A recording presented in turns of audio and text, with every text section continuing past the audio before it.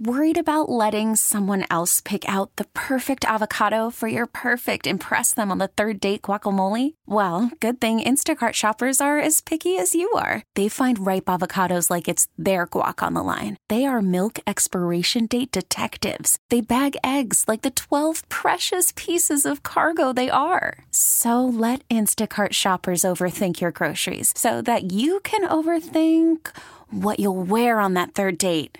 Download the Instacart app to get free delivery on your first 3 orders while supplies last. Minimum $10 per order. Additional terms apply. We really need new phones. T-Mobile will cover the cost of 4 amazing new iPhone 15s, and each line is only $25 a month. New iPhone 15s? It's better over here. Only at T-Mobile, get 4 iPhone 15s on us and 4 lines for $25 per line per month with eligible trade-in when you switch.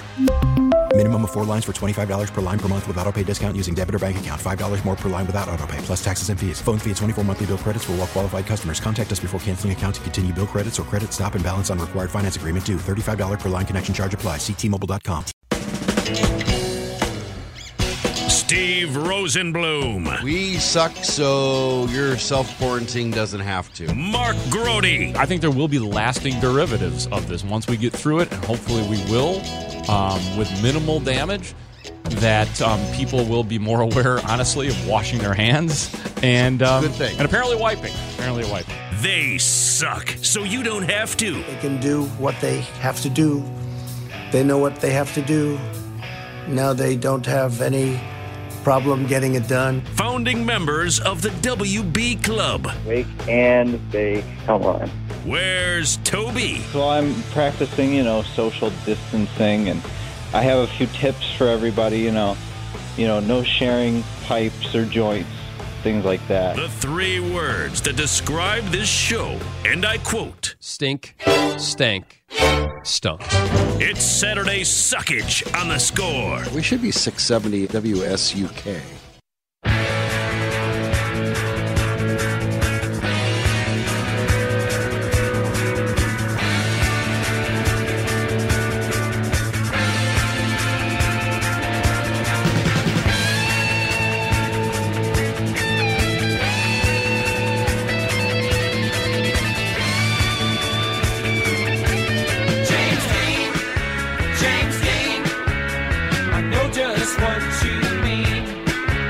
Welcome in. Saturday Suckage. Steve Rosenblum, Mark Grody with you. 3 hours of rompin', stompin', dynamite, and bitchin' sports talk. You know what? I have not used that word for so long, Mark Grody, but you and your podcast and summer songs that we'll get to when we do Wegner got me thinking about, that might be my all-time favorite summer word, bitchin'. Because it was in every high school yearbook message I signed. Stay a bitchin' chick. Have a bitchin' summer. That's where that word is, and then you started it. I blame you. That's fantastic. Our yearbook exchange growing up in Chicago, for whatever reason, was KIT, which was keep in touch. So K period, I period, T period, and sometimes you'd put your phone number down there. This was like a junior high. Keep in touch. See you at the pool, which was the community pool in Itasca. We'll hang out. Rompin', stompin', bitchin'. Yeah, well, we can just leave it at bitchin'. The rompin', stompin' we don't really need that, because bitchin' people don't need to say rompin', stompin'. But that's just where we happen to be at the moment. So, and by the way, we are, in the greater sense of The Score, broadcasting live from Hyundai Studios, brought to you by your local Hyundai dealers. Now, in the more specific sense of it, I'm broadcasting from my suburban apartment, and we're never sure where Mark Grody is broadcasting from, but past Saturday Suckages and meetings of the WB Club, it has been broadcast from the Gary Grody Rehab Center. So fill us in today. I am back in Chicago. The work release program is over. I am off Gene and Gary's payroll. The rehab payroll is over. Gene deemed Gary healthy enough to get around the house in Itasca, so they summarily sent me back to Chicago. So I am in downtown Chicago, as we speak, back in my version of the Friendly Confines, after a wonderful 2 weeks with Gene and Gary and Itasca, which was really awesome, actually, because that's the most time I've spent in my parents' house since probably I was a child, really, or living when I actually was legitimate in that house. So it was nice. It was nice to be adults with my parents and to help out Gary, who's rehab. It looks like Gary's probably going to make his first rehab start at Tennessee, but it's not clear. It's just kind of a matter of geography at this point. Iowa might be the better choice just because we're a little closer. I would suggest that Gary make his rehab choices based on whether their state is spiking with COVID-19 positive tests or not. I would say that would be the workaround I would use. But we still got that COVID, huh? Yeah, we got that COVID. We certainly do, and that is getting involved in every sport. And we have the NBA trying to come back, but then there is safety issues there. The NHL, we have Patrick Kane saying, "Yeah, I love hockey. I want to play hockey. I'm good at hockey," but I don't have a note from the doctor convincing me this is any good. Baseball can't get by the money because the owners keep offering the same amount of money and just try to carve it up 3 different ways or whatever it is. We'll get to that later.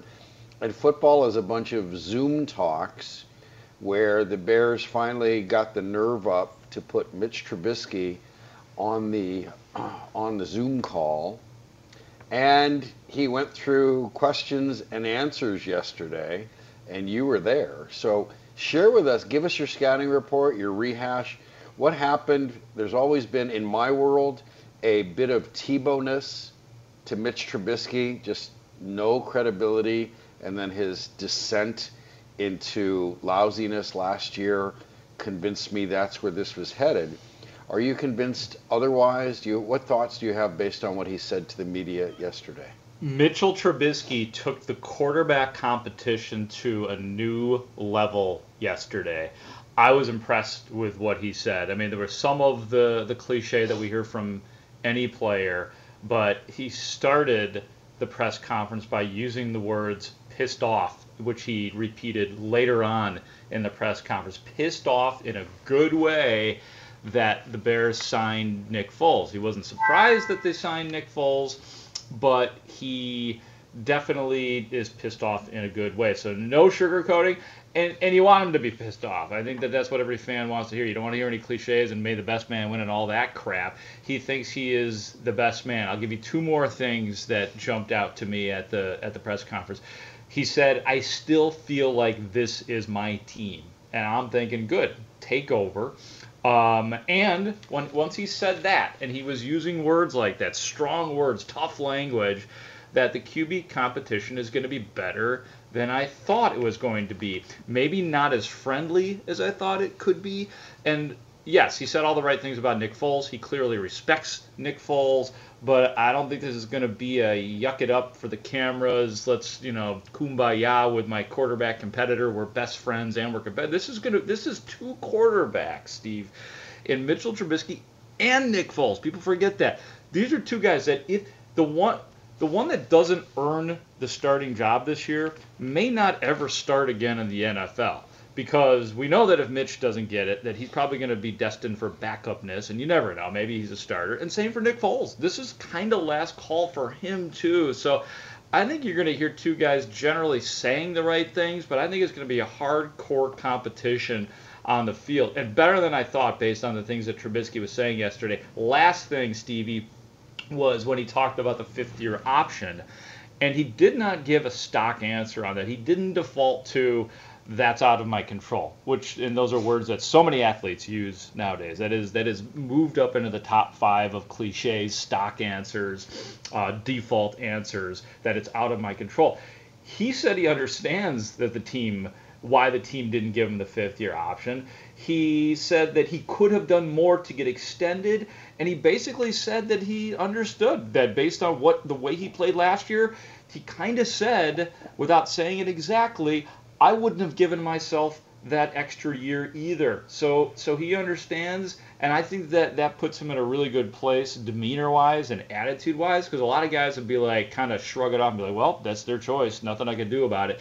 Mitch gets it. So those are 3 things that I took away from it yesterday. But the number one thing is, man, is it's on. This is going to be a fun competition to watch. Go Bears! Yeah, if we get to watch it, if they get to play, I'm still dubious of that because I have not yet to see a solution on it from any sport on how they're actually going to play. Not to mention a automatic, guaranteed contact sport like football, and so I don't know how they're going to do that. But let's go on the assumption. Let's examine the things you brought up. I think they're excellent points. They should be examined. So let's do that. The one where Mitch talked about being pissed off, let's have Trash Panda there play this cut about him being pissed off when he found out about what it meant when he found out that Nick Foles had been acquired. Yeah, it was kind of interesting to me, but that's the business that we're in. I think I was kind of pissed off in a good way. I've been motivated ever since. I've been motivated since our season ended last year. I didn't feel like it went the way we wanted to, and we left a lot out there, but I'm excited for this year. I think it's going to be a good competition, and Foles has a crazy career as well. So it's been cool having him in our room talking ball. I know we're going to push each other, but I still feel like this is my team, and I'm excited for the competition and just get back on the field with my guys and show everybody what I can still do and how hard I've been working this offseason to help the Bears win games this year. So. It's been interesting, but again, it's a business decision, and I'm all for the Bears getting better and helping us win games. That's Mitch Trubisky yesterday, Mark, and I hear that, and here's the Tebow-ness I hear in his voice, in his answer. He's suddenly motivated as if being the 2nd overall draft pick that cost his GM all credibility with the arson committed on the Bears' draft capital. That wasn't motivation enough. This has to happen, when as he reaches the end of his first contract.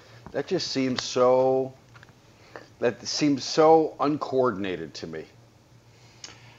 I think that when he talks about the motivating, I think that's a bunch of crap. I think that is to placate, to pander to a certain faction maybe of the fan base. Perhaps he thinks it sounds good in the media. Because I was saying this before he said all this, that this signing of Nick Foles is not going to motivate Mitchell Trubisky any more than he already is, because he is already an extremely that we know about Mitch Trubisky. Whatever you want to say about the skill level and his inability to read defenses, fine. But he's got the part down that he is motivated just by the way he comports himself in practice, in the locker room, the whole get there first and leave late, and we don't know if that even works. But the dude is properly motivated. He is a top line competitor. So when he talks about the extra motivation part, I don't believe that he believes that. I think that is something he's just saying. Okay, well, he said it. You're sort of held to your own words. You can live with the consequences. You say anything you want. You live with the consequences. Yeah. And your own credibility or lack of same. One of the other things you brought up about his team, his relationships, and he talked about thinking he has an advantage and that it's still his team. We have that cut. Yeah, I think because it's a small sample size, I think the advantage goes to me just because I've been the starter here the last 2 years. These are my guys, my teammates, and guys I've built super strong relationships over the last 2 years. But at the end of the day, it comes down to on-field performance. I think we both know that, the coaches know that, and our teammates know that. So when it comes down to getting on the field in training camp and competing against our defense, we just want to go out there and be a better offense. And I just got to make sure the offense is better when I'm on the field, doing my job to the best I possibly can, and make sure I'm giving the Chicago Bears a great chance to win heading into the season. So whatever the sample size is, the on-field performance in practices and preseason games, whatever capacity that is, I think will determine it. But I'm excited for the process, and I know it'll be a good, healthy competition with all the guys in our room, and we're just going to push each other and make our team better. Okay, Mark, here's my problem with that, is that Foles can read defenses, and Mitch has yet to show that he can on a consistent basis. The best super strong relationship with a teammate in my world in this area is a touchdown pass. Trubisky threw 17 last year. That's tied for 27th in the NFL. And just to clarify, that sucks. That's why we're discussing it on Saturday Suckage. So I don't know what I know he's organized team activities and he thinks it's his team, and that's wonderful. But one of the things we've always seen, or one of the things we've seen and we come to conclude, and the coach said it pretty much, that whatever he does in practice does not translate on the field, and that starts with reading defenses. What are they doing to you? How can you defeat it? It's like he doesn't know how to watch tape. He doesn't know how to read defenses. He doesn't know how to translate that. What do you make of that?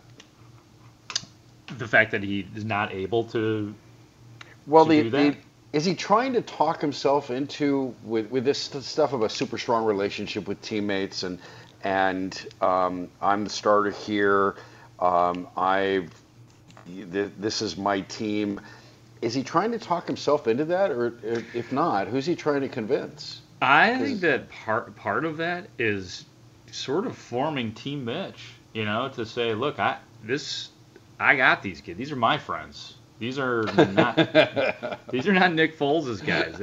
Nick doesn't know that Nick's a great guy and a God-fearing man and all that, but these are my guys, man. They if nothing else, these guys like me. So I think it's Mitch digging in a little bit, and that's part of why I concluded by the end of the Zoom call yesterday that it's going to be a better competition than I had thought in terms of what the guys might say and the way they comport themselves when they are out there. I will say you made a really good point, though, about Mitch practicing well and then it non-translating to games.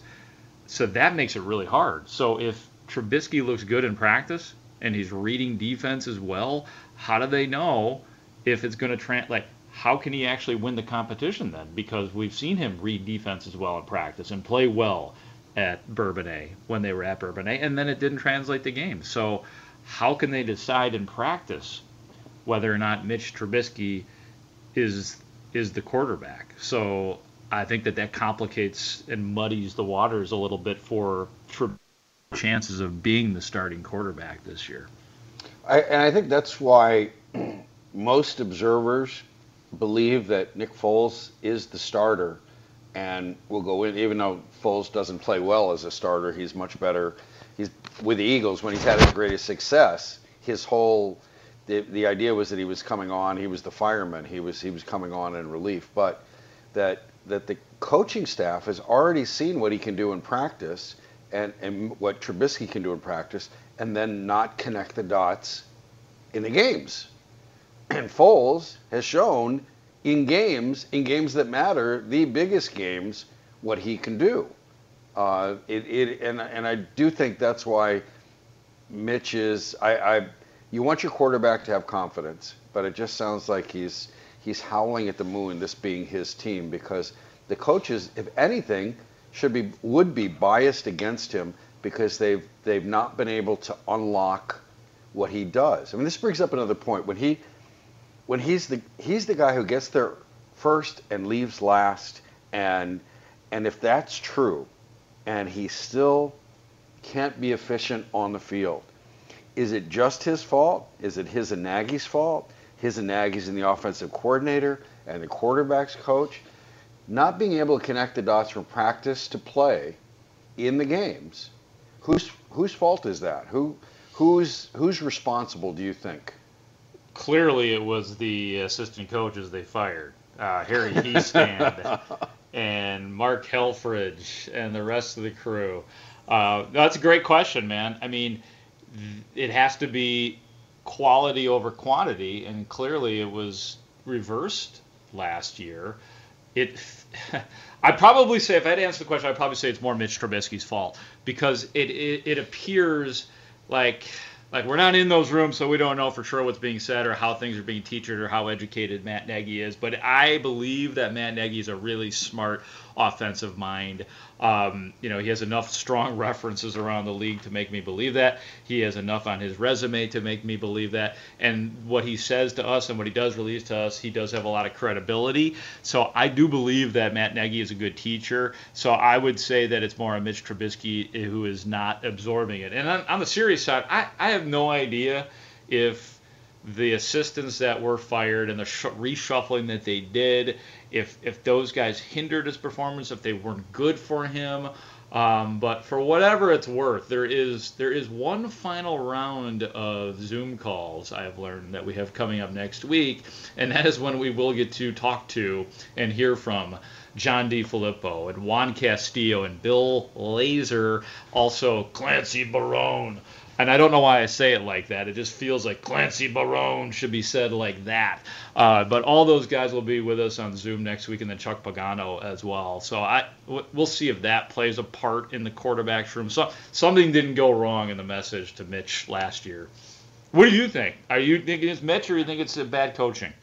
I think it's a combination of Nagy's, Mitch's inability to translate whatever happens in practice into games for whatever he sees, whatever the coach says.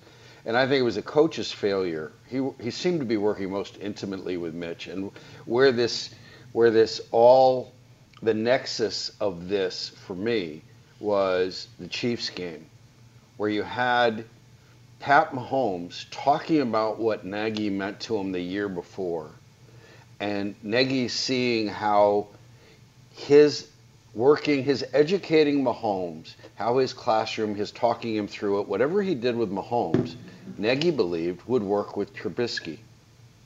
It didn't. It wasn't.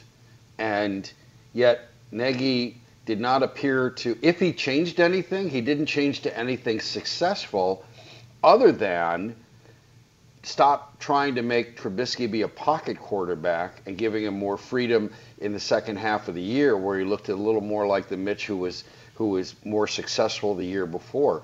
But I don't think the coach learned how to teach this quarterback, and I don't think the quarterback learned how to learn in the NFL, and I'm still not convinced that he does. So I think that it's a group effort, and let's say I'm right.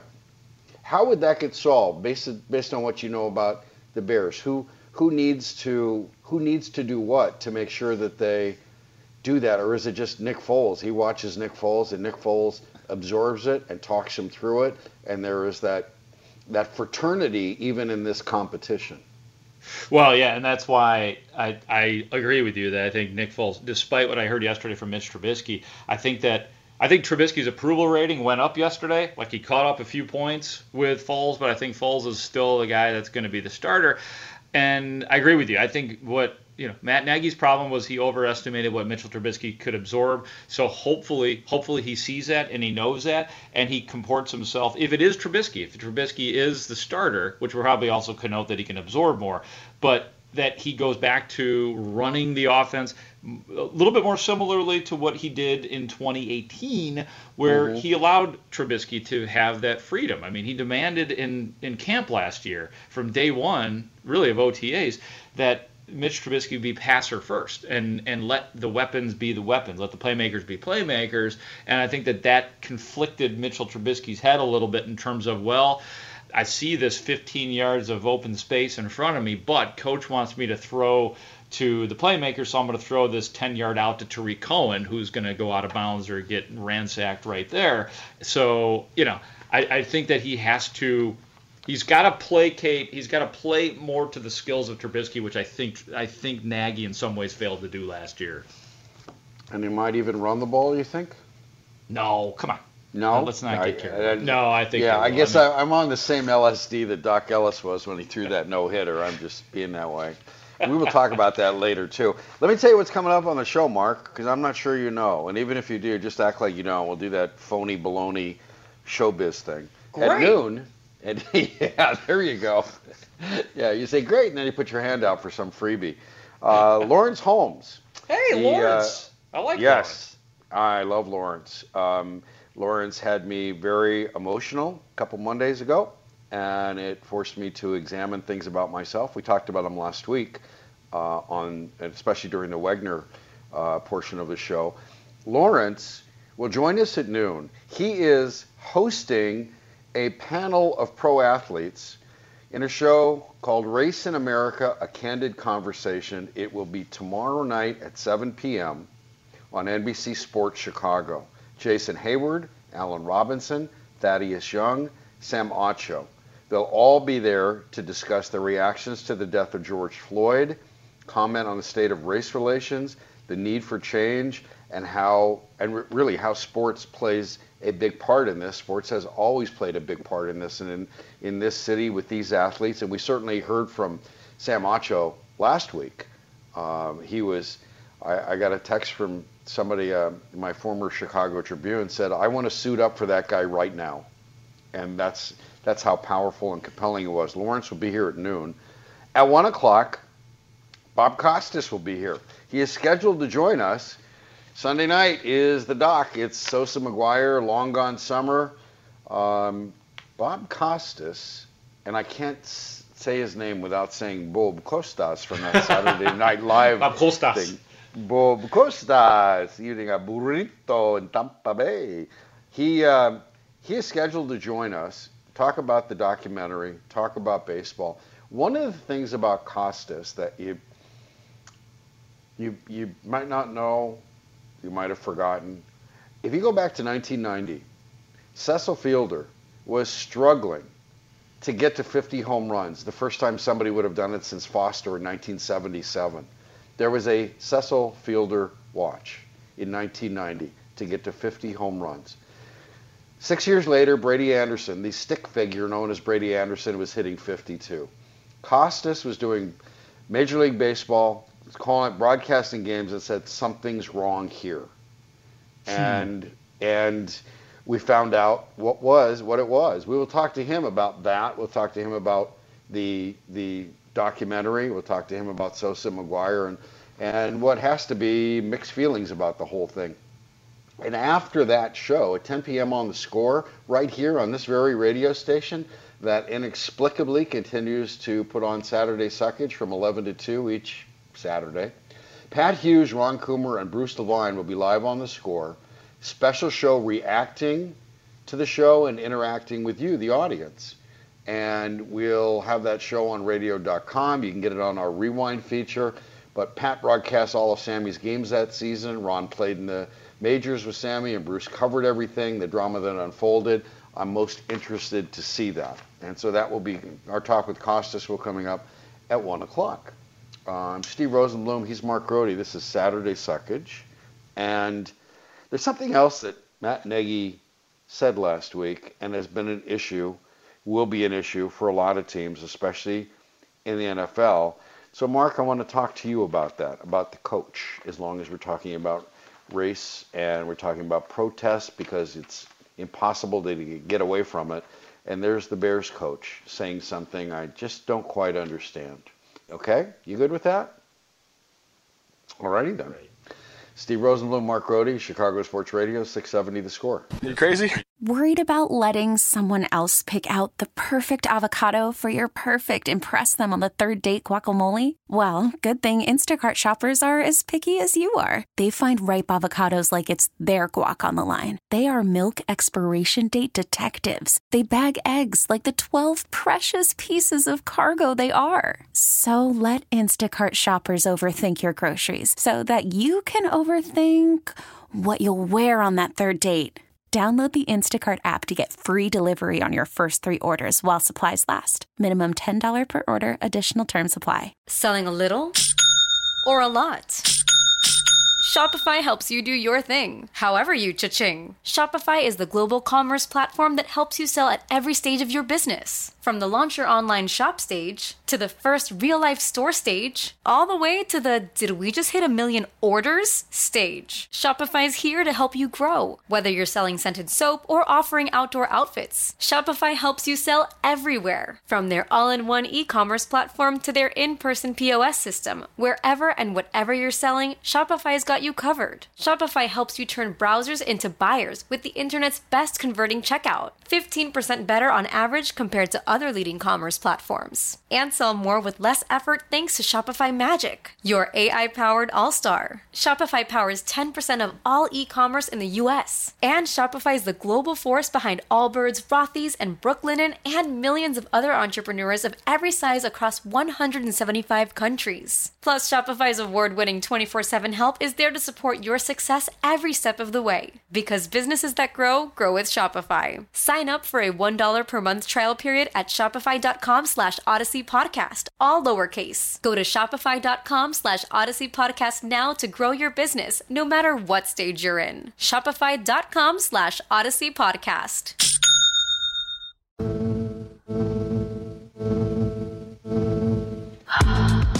Welcome in, welcome back. Top of the hour, we'll talk to Lawrence Holmes of The Score every weekday from 12 to 2. But we'll talk to him about his panel discussion with Chicago athletes, Race in America, a candid conversation. It'll be on Chicago. It'll be NBC Sports Chicago at 7 o'clock tomorrow night. Time's up nicely if you're going to then watch the Sosa McGuire doc. And after that, The Score will be broadcasting live with Pat Hughes, Ron Coomer, and Bruce Levine taking your calls and texts. Our text zone is brought to you by Rosen Hyundai of Algonquin. Save time, shop online at rosenhyundai.com. And the text line has been, the 815 is being heard from. I think Mitch is a good guy, and I'm rooting for him. That said, he's a bundle of cliches about being fired up and working hard with his guys, and his claims about the Bears being his team are shades of Mike Glennon and his year. I hadn't made that comparison, but that sounds really good. Doesn't that sound like Mike Glennon? This is my year. This is my team. Yeah, he did. He did say that. He did get the bundle of cash, and then they went and drafted Mitchell Trubisky. I have a text here I'd like to address. 847 says, "Really, Mark? What exactly on Nags' resume stands out?" I would say 12-4 does stand out, and I get it. The offense wasn't great. I would also say that when you get a strong letter of recommendation from Andy Reid, that should not be passed by. His work in Kansas City is what led to him being a hot candidate to be a head coach. So I think that, we talk about resume, it's sort of the things you did before you got your first big job. So I still do think that Matt Nagy knows what he's talking about. I believe he's a smart guy.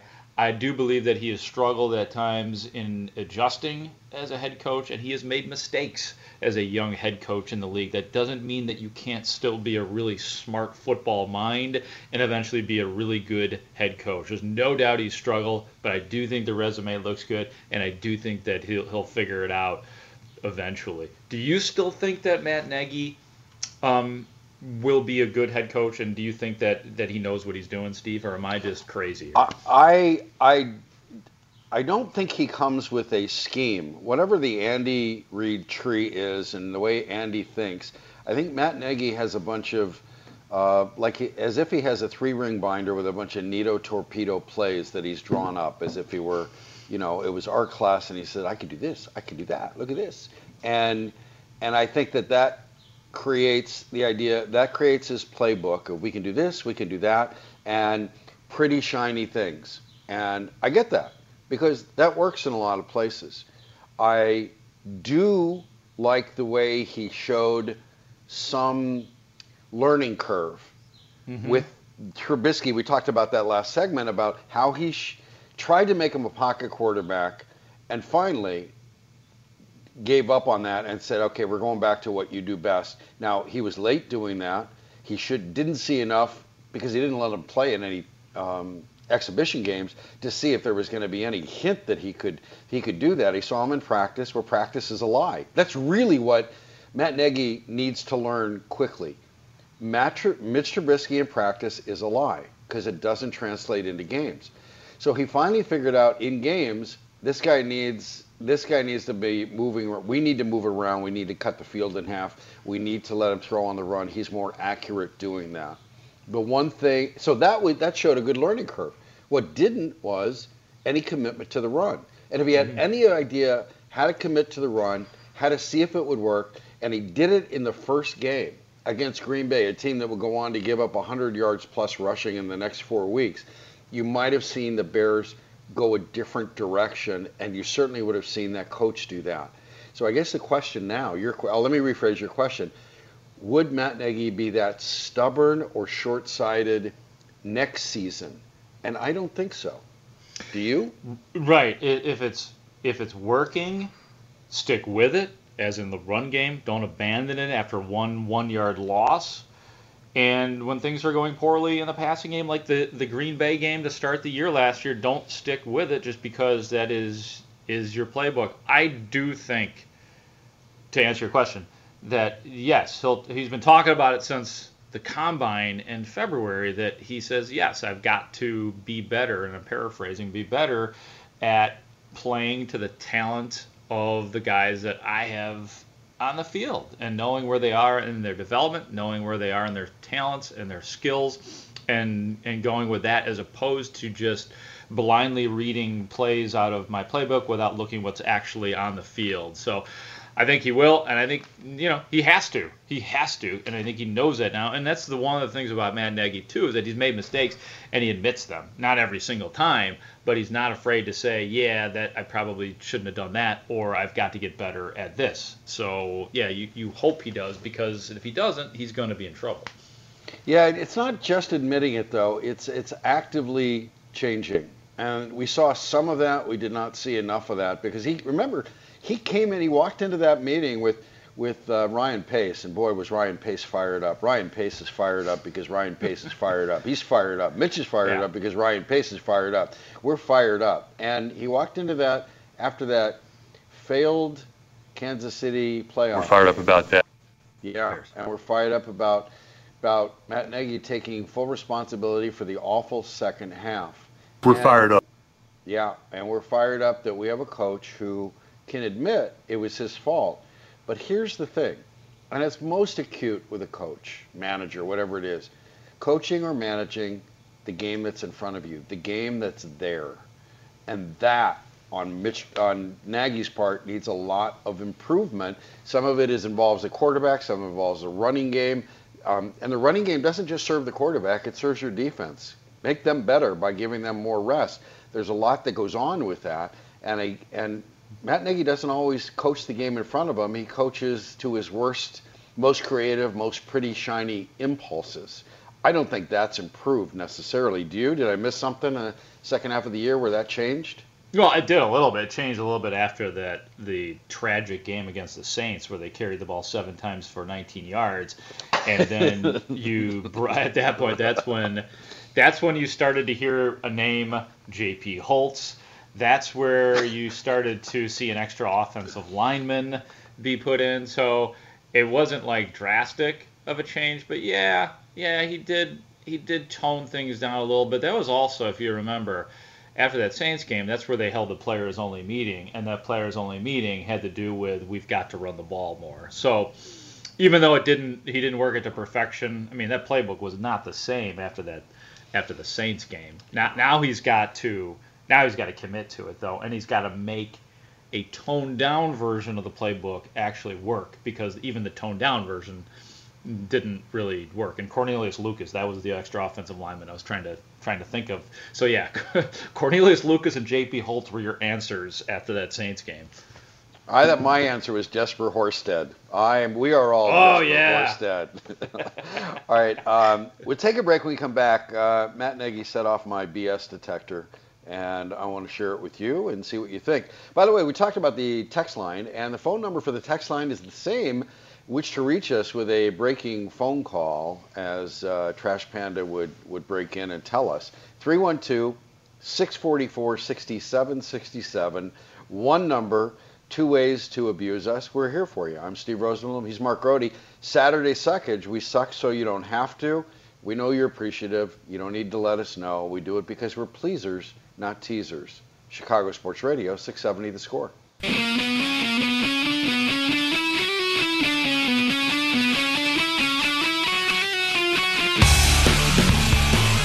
Welcome in, welcome back. Yo 1147, Chicago Sports Radio 670 The Score is Saturday Suckers with Steve Rosenblum and Mark Grody. And top of the hour, we'll talk with Lawrence Holmes, Scores midday host from 12 to 2. Talk about a roundtable about race in America. He will have a panel discussion with some local athletes. He will be hosting tomorrow on NBC Sports Chicago. And I can think of no better person to host such a panel discussion. We'll talk with him at the top of the hour. 1 o'clock hour, we're scheduled to talk with Bob Costas about Sosa McGuire, the long gone summer doc, and baseball's current situation. You saw him a lot in The Last Dance. He called Michael Jordan's last shot for the Bulls. And, you know, I guess that makes him one of the two greatest basketball announcers there is. So we will talk to him about that. But first, my BS detector went off. Matt Nagy was talking about, he was asked on one of the Zoom calls, what about kneeling? Are you going to let your players kneel? What are you going to do if they kneel? Is it okay to kneel? And he said, I wish I could answer it better for you because it's a great question. It's a perfect question. Which sounds like, to me, is like he's playing the Bears fans for stupid. You can answer the question. You can say yes. It's part of the Bears' commitment to Black Lives Matter and to the ongoing racial injustice and police brutality where white cops are murdering black individuals. And Nagy said, I just haven't done it yet. So this is a man whose life is all about what ifs. And any game plan, any week, any situation. And you're telling me the Bears hadn't discussed kneeling. I mean, this is a franchise that came out with the strongest team statement of any NFL team. George McCaskey has been terrific on this, and the video he did with Sam Acho was moving. It was very compelling.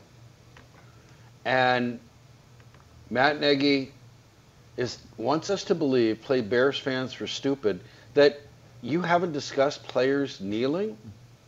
A poll showed 52% of Americans believe Colin Kaepernick was right 4 years ago. That's up from 37% in the way he protested. I'll give you an example. Yesterday, Bill O'Brien, who might be an idiot as a GM, but as a head coach, he was asked in a similar environment that Matt Nagy was, yeah, I'll take a knee. He answered, yeah, I'll take a knee. I'm all for it. The players have a right to protest, a right to be heard, a right to know who they are, a right to be who they are. They're not taking a knee because they're against our flag. They're taking a knee because they haven't been treated equally in this country for over 400 years. So why couldn't Matt Nagy say that?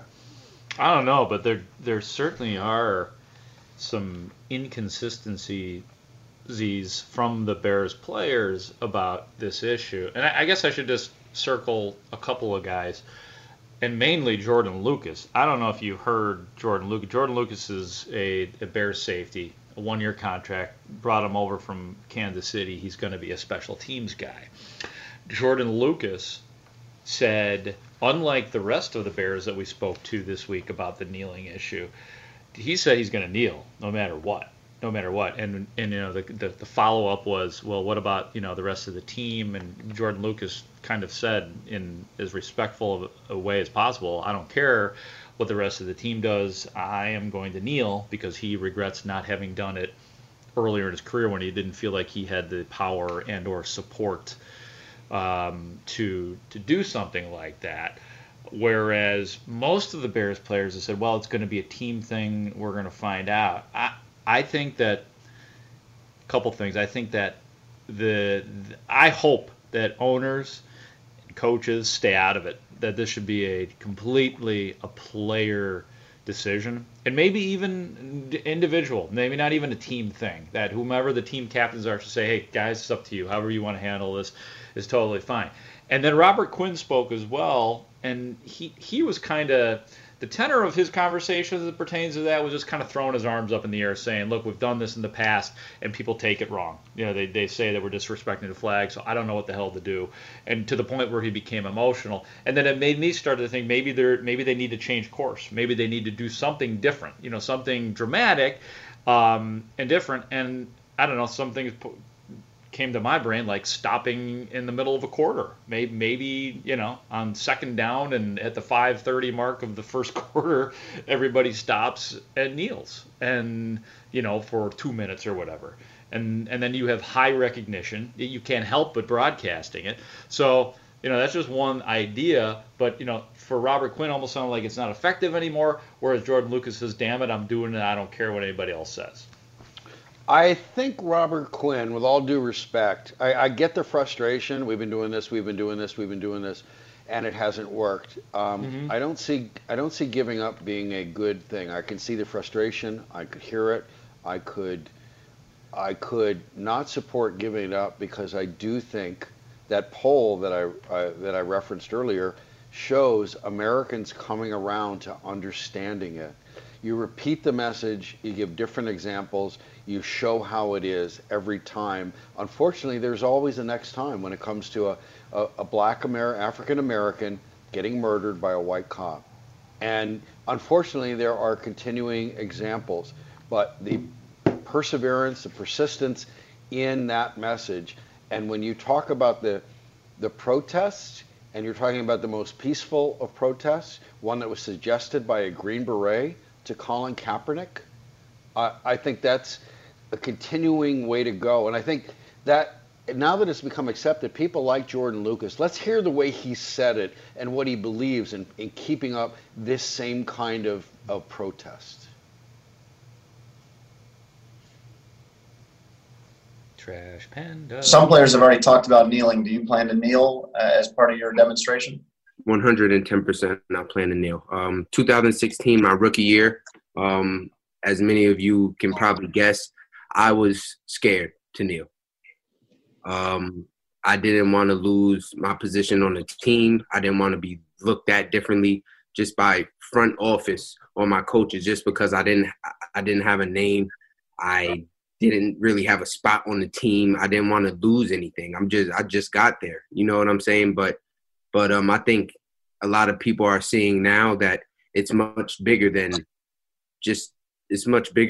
the flag and disrespecting the flag. We're not disrespecting the flag nor the military, and I think people are really starting to understand that now. And that's my point, Mark. Jordan Lucas said it very well. He sounded a lot like Akeem Hicks. We talked about that last week when he said he was afraid to show any kind of sign of protest because he was afraid of losing his job. And Jordan Lucas said the same thing. So I think that's working. And I think that's something we should run by Lawrence Holmes at the top of the hour.